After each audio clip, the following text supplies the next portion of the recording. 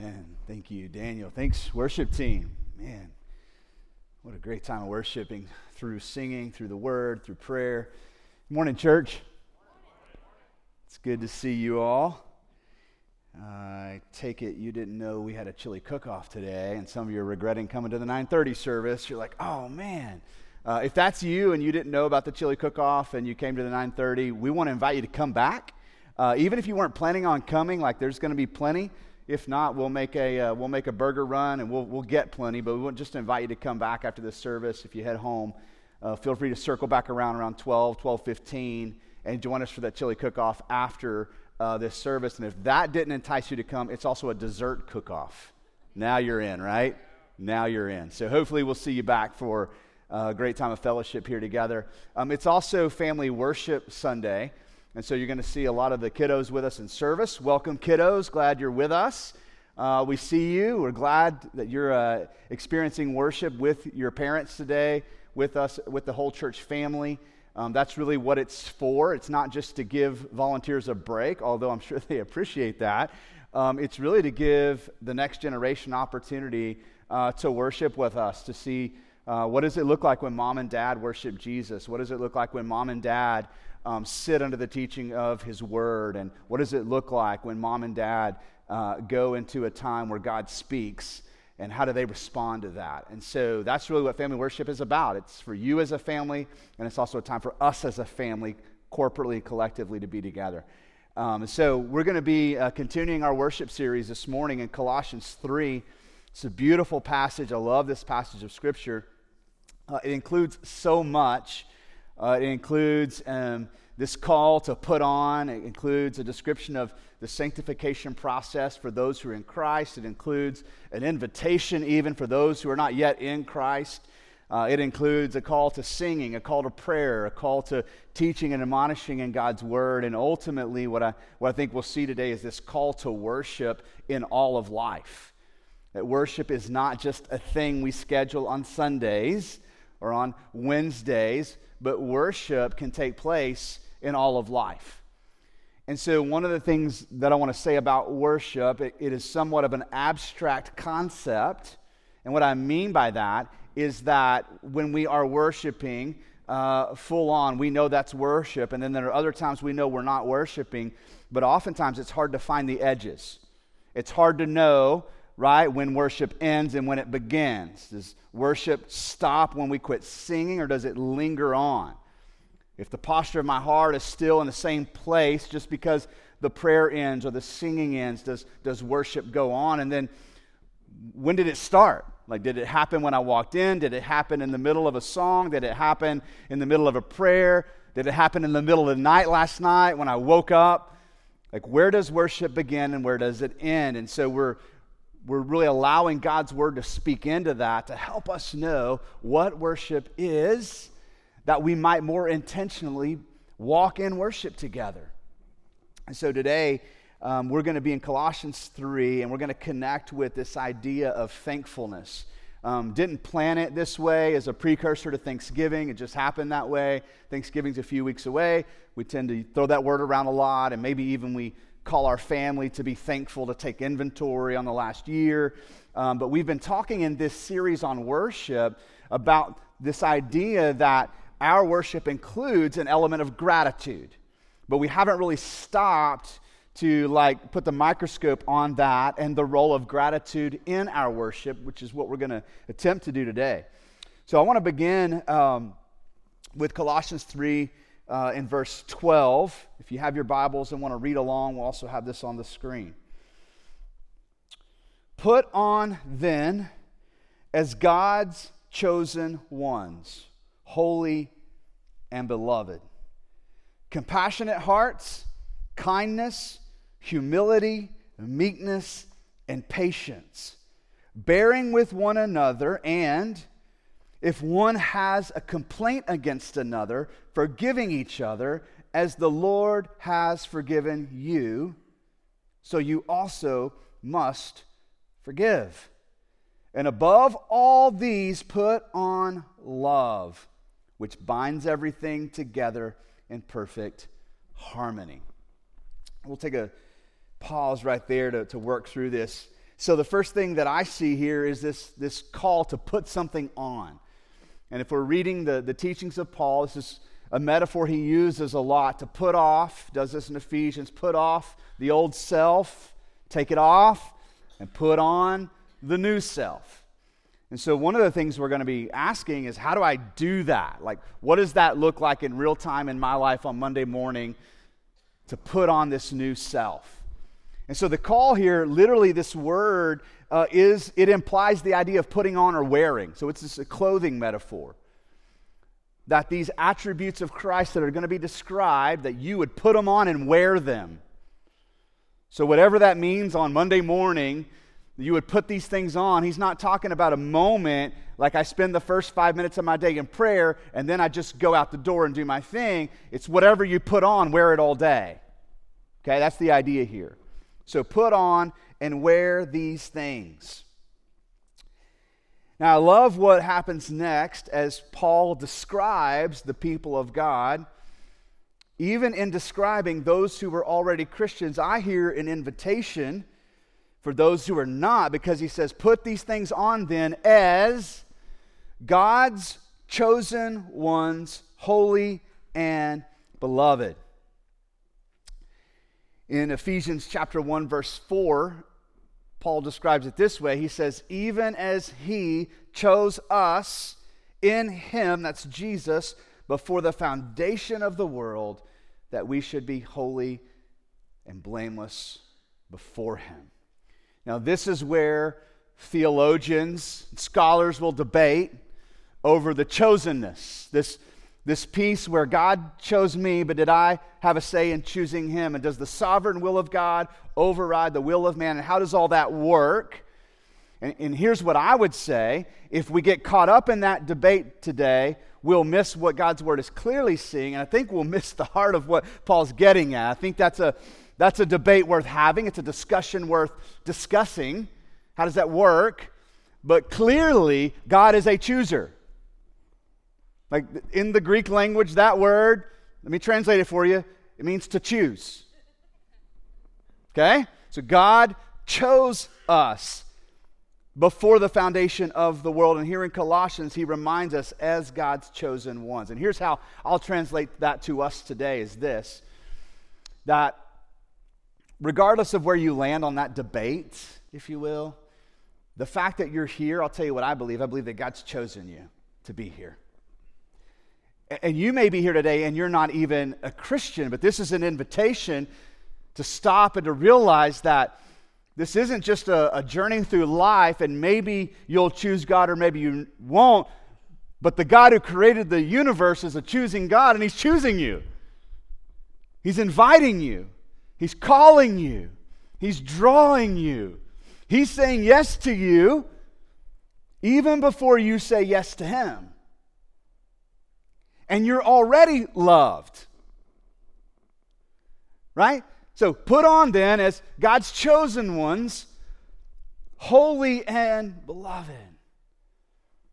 For God so loved the world, and you're in it. And so it's not just this dictator God who's just choosing and not choosing. It's a God who's choosing and loving you before you love him, before you choose him. This may be your day to choose God, but please know in advance, God is already leaning into you. He's already choosing you. He's already choosing to love you and invite you into this beloved relationship. Holy and beloved.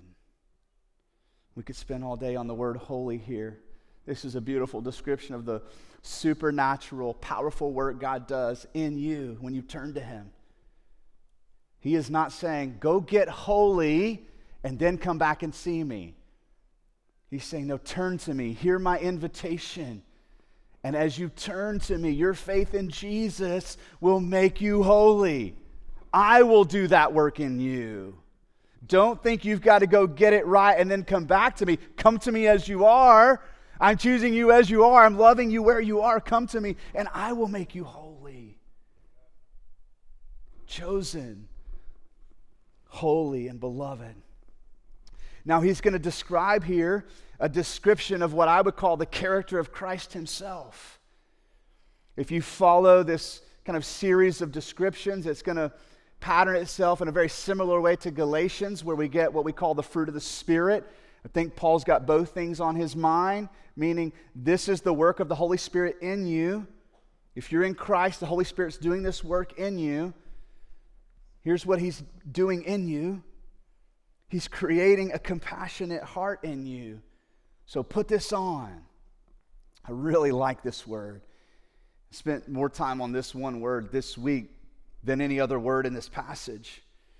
You look this word up, it really kind of translates two ways. One is to relieve sorrow, and the other definition is to be present. Just see those things as hand in glove. So to be compassionate towards somebody is to lean into their life and their situation, to be present in a way that relieves sorrow. Like, that's powerful. It's like God's saying, hey, put that on Monday morning. Wear that all day long, looking for somebody who may be in sorrow, and when you see them, here's what it means to be compassionate. Take a step towards them, make yourself present in their situation, and help relieve their sorrow with your presence. Let's not misunderstand this. They're not yours to fix. You can't fix somebody who's going through sorrow, but you can be with them in their sorrow. That's this word, compassionate. Be present, and in doing so, relieve sorrow. The next description, the next word here is kindness. It means to be kind or benevolent. So you go throughout your day, you put this on, and you wear this character of Christ, this kind of radar looking for an opportunity to meet somebody in need benevolently, to be kind. It doesn't mean that you always are handing out money or you're jumping through hoops to try to, again, fix everybody. But when you see somebody in need, you would, again, step towards them with kindness. That's benevolent. To be generous with kindness in your day. The next word is humility. This is a word that we talk about here in our church a lot. What we mean by humility, what we don't mean, is that you run yourself into the ground, so to speak. Self-deprecation, this idea that I'm just a worthless human being, so I'm going to stay down low and make sure everybody else is up high. What way we would describe humility is to be right-sized. Not too big, right? Arrogant, boastful, thinking more of yourself than you should, but also not too small. To be right-sized. To know your place in God's kingdom, how He's gifted you, how He's empowered you, how He's working in you. To be humble about that. We see this exemplified in the life of Jesus, but we also see it in guys like Paul. Paul was a humble guy. He was right-sized. He knew how to use his voice appropriately. Quick to admit that he was a chief of sinners, but also quick to acknowledge the power of God in his life, rendering him as an apostle. And so he was humble. We put on this humility, and we wear it all day long. The next word is meek, meekness. This is an idea of being gentle, but not because you're weak. It's the idea of having more, but throttling back intentionally. Okay, so this isn't the idea that you walk in just weakness and despair, but it's a sense of knowing your place, and this could be like being right-sized as well, but choosing to throttle back. It's not that you can't bow up, that you can't step forward, that you can't be more assertive.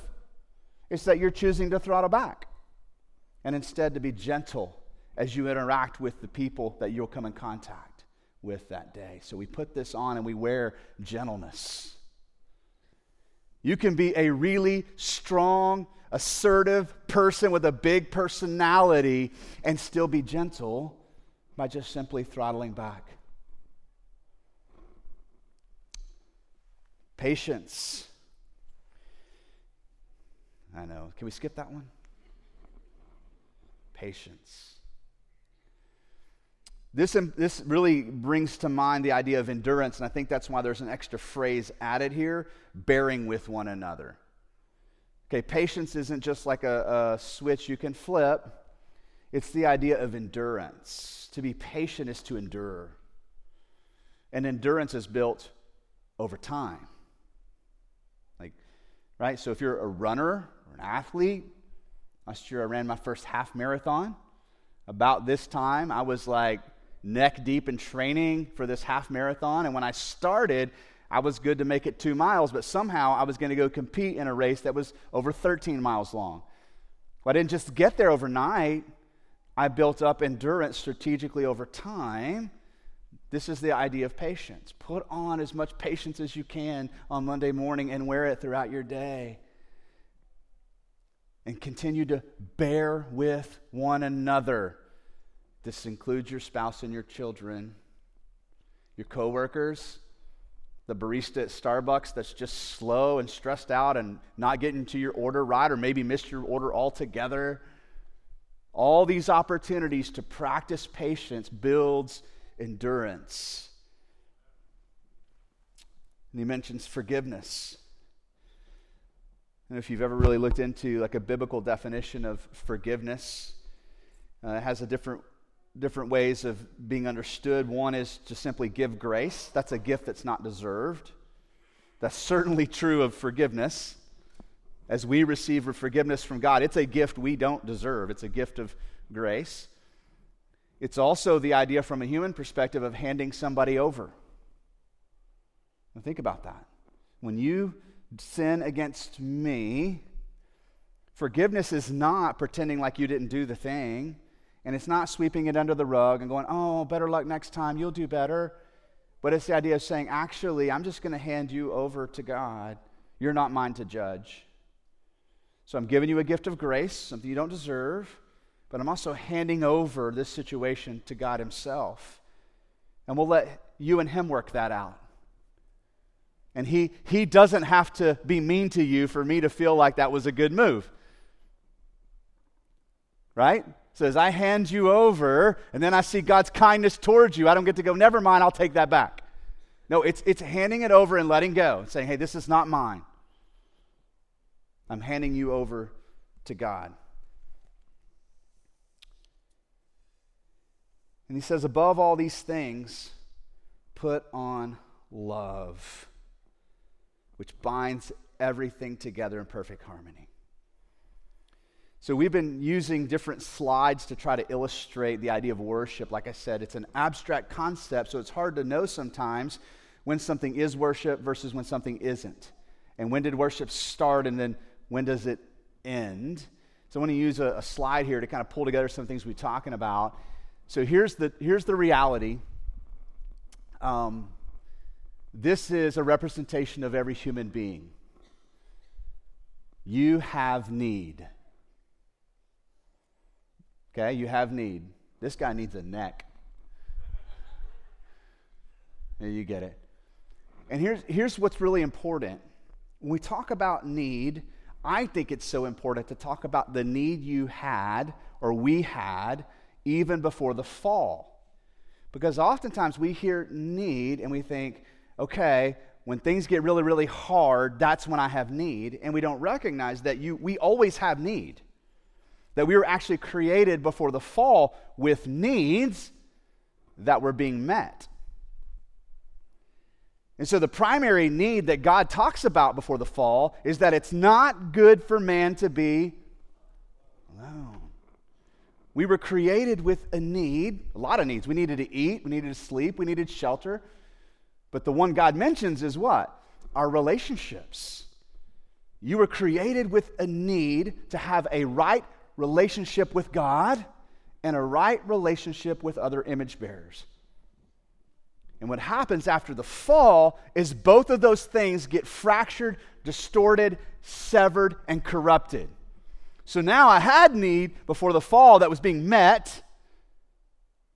Now after the fall, which is where we all exist, right, those needs are not being met. And so you have a need right now to be in right relationship with God and a right relationship with others. And so when we talk about need, we start there. Now, here's the good news of the gospel. For God so loved the world that he sent his Son, that whoever would believe in him would have eternal life and not perish. The good news of the gospel is that God sent his Son to the earth to live righteously, to suffer, and to die, and to resurrect from the grave on the third day. That by placing our faith in him, all that was lost at the fall could be restored, redeemed, repaired. That includes a ruptured or fractured relationship with God because of my sin and rebellion, that through my faith in Jesus, this relationship is restored. And through that same gospel, my relationship with you can be restored. And so, we are needy, and here's where worship happens. If you'll show the next slide, when we take our need to God, and these are the words we've been talking about. He meets us in our time of need, which stirs up this gratitude and this love, this affection for God that leads me to sacrifice and obedience. We're going to look at this next in the scripture, but just a quick reference that came to mind is Romans 12, verse 1, talks about worship. If you're familiar with this verse, it's the first sermon I ever preached, ever in a church, was on Romans chapter 12, verses 1 and 2. I urge you, brothers, in view of God's mercy, to present yourselves as a living sacrifice. It's that word sacrifice. This is your spiritual act of worship. But did you see where the verse started? I urge you to do this in view of what? God's mercy. With a sense of gratitude that he chose me, he invited me, he drew me into this relationship. Even when I didn't love him, he loved me. And with our hearts anchored in this gratitude for God's mercy and grace, we can live our lives as living sacrifices, holy and presentable to him. And this will be our spiritual act of worship. And so these characteristics being described, this isn't just a lifestyle that you're being called to, and hopefully you'll get it right so God will let you into heaven. That's not the gospel. Paul isn't saying, as long as you can wake up every day and put on compassionate hearts, kindness, humility, meekness, patience, forgiveness, and love, as long as you can do that every day, God will let you in. What he's saying? He's saying, no. In view of God's mercy, you are chosen and holy and beloved. Because that's true, put these things on and wear them every day.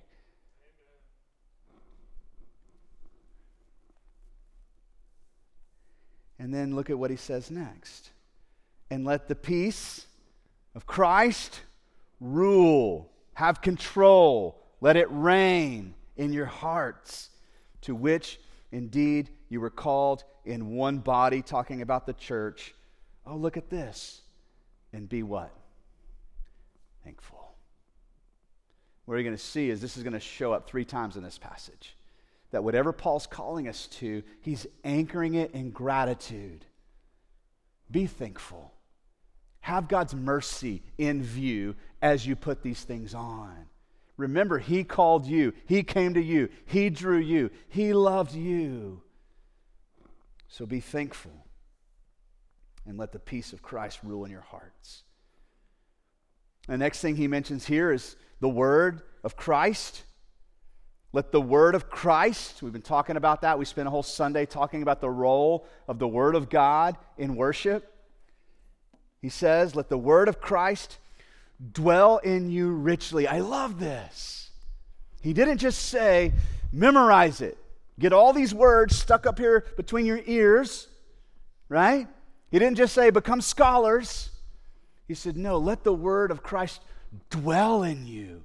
And not just dwell in you, but dwell in you richly, which is, it's a description of both quantity and quality.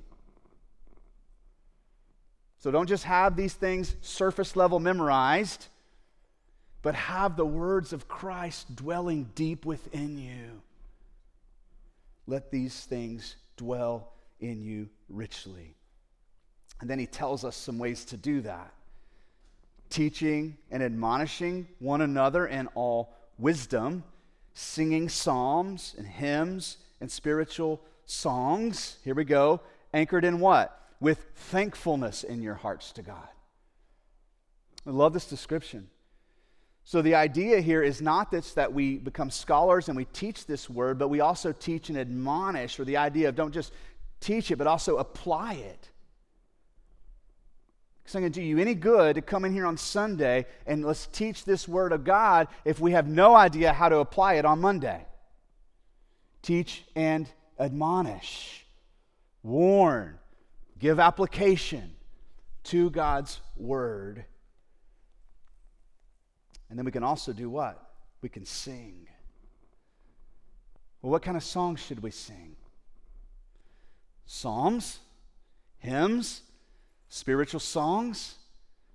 I think there's this connection here between the Word of God and like singing the Word of God in whatever genre of form it comes out. But again, not just so that we can become smarter and have more things memorized. We're to do this with what in our hearts? Thankfulness. Remember, we talked about the first week how worship is not just the posture of my heart, it's not just right thinking about God, and it's not just obedient actions. It's worship happens when all three of these things are integrated.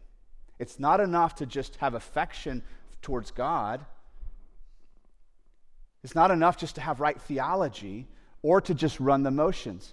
It's this posture of our hearts that aligns with right thinking about who God is that then manifests or comes out of our lives in obedient actions. But obedient actions separated from a heart for God is like saying the right words while your heart is somewhere else, is what God says. I want your words, but I want your hearts too. And so it's not enough just to teach the Word of God and sing it. These things are anchored in thankfulness towards God. Thankfulness, again, for what? That we are chosen ones, holy and beloved.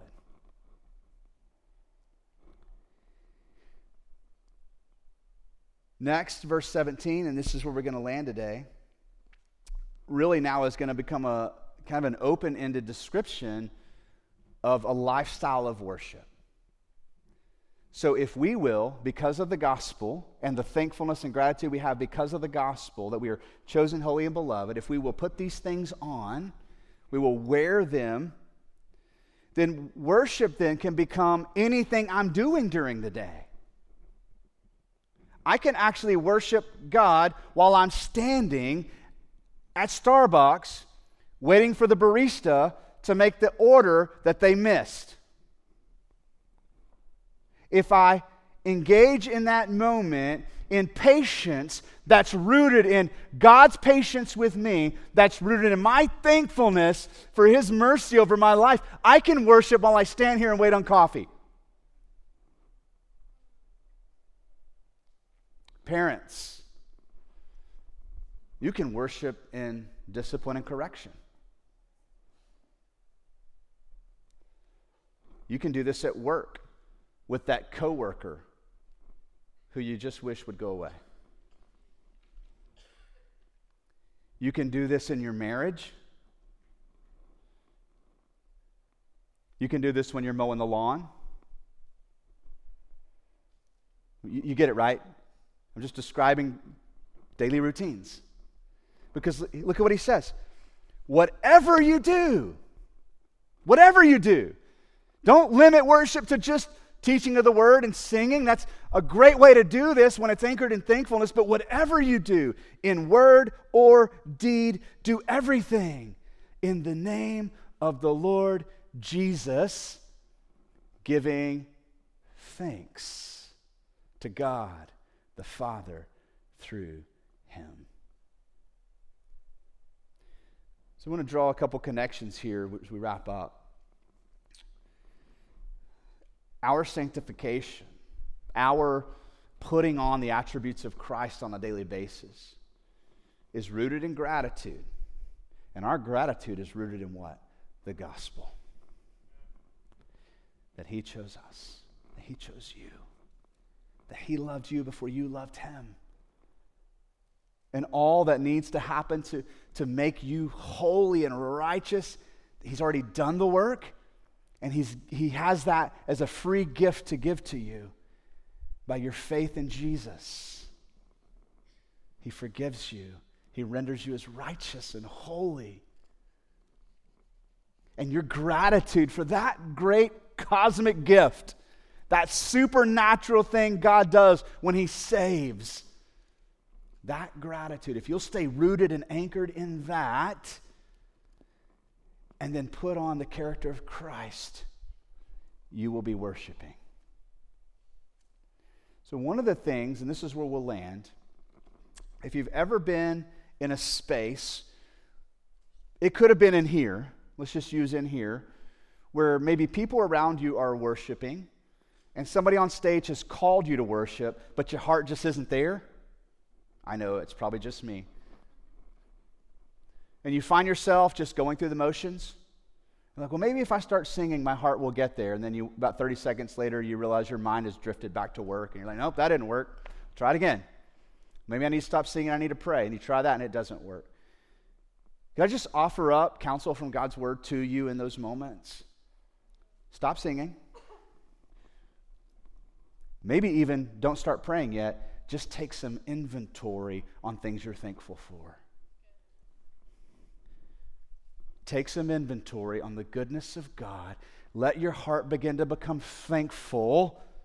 You see what's happening? Now I'm being moved to worship. Now I've got something to express in my worship. And so thankfulness, I think it's a little overdone this time of year. We hear thankfulness and we think turkeys and pecan pies and pumpkin pies and orange and brown, and it's all fine and well. But the spiritual value of thankfulness is like, this is where our heart becomes postured for worship. If you're not thankful, you have lost sight of God's mercy and grace. And more than likely, you're just running the script. You're just running the plays. And God's like, hey, that's not worship. Yet, standing in a really hard situation in life, simply choosing to put on patience because your heart is grateful for God's kindness towards you, can be one of the most beautiful acts of worship that you encounter this week.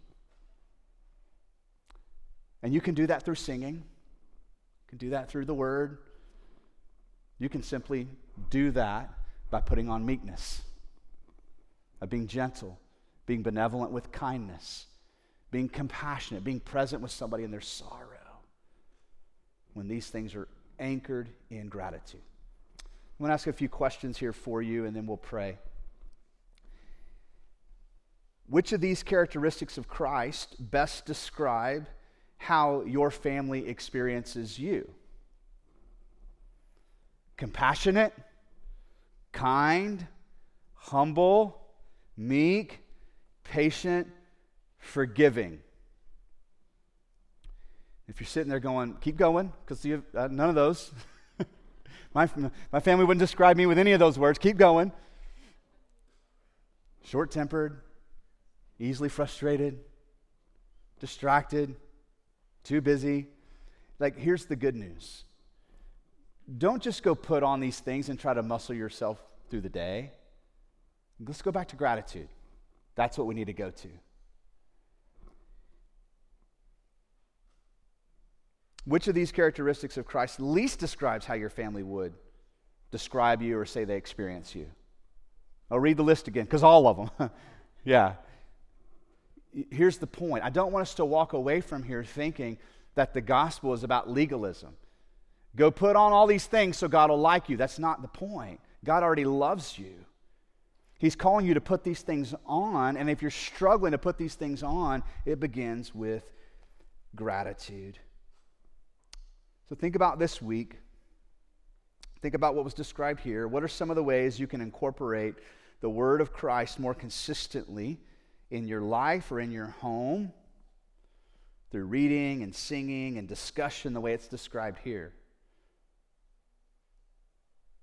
And then this last question, how can you emphasize thankfulness more consistently in your life and in your home?